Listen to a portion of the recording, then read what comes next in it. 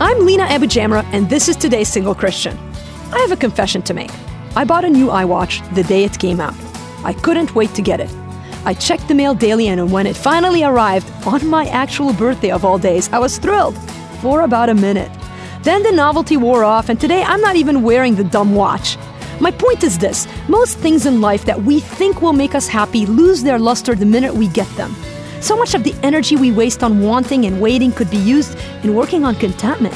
Even the Apostle Paul, my hero, had to learn contentment. It didn't come naturally for him, but boy, did he ever learn it. What about you? Are you learning contentment no matter what? Or are you still striving for that one thing you think will make you happy? I promise you, contentment will give you far greater joy than a watch ever will. For more, go to todaysinglechristian.com.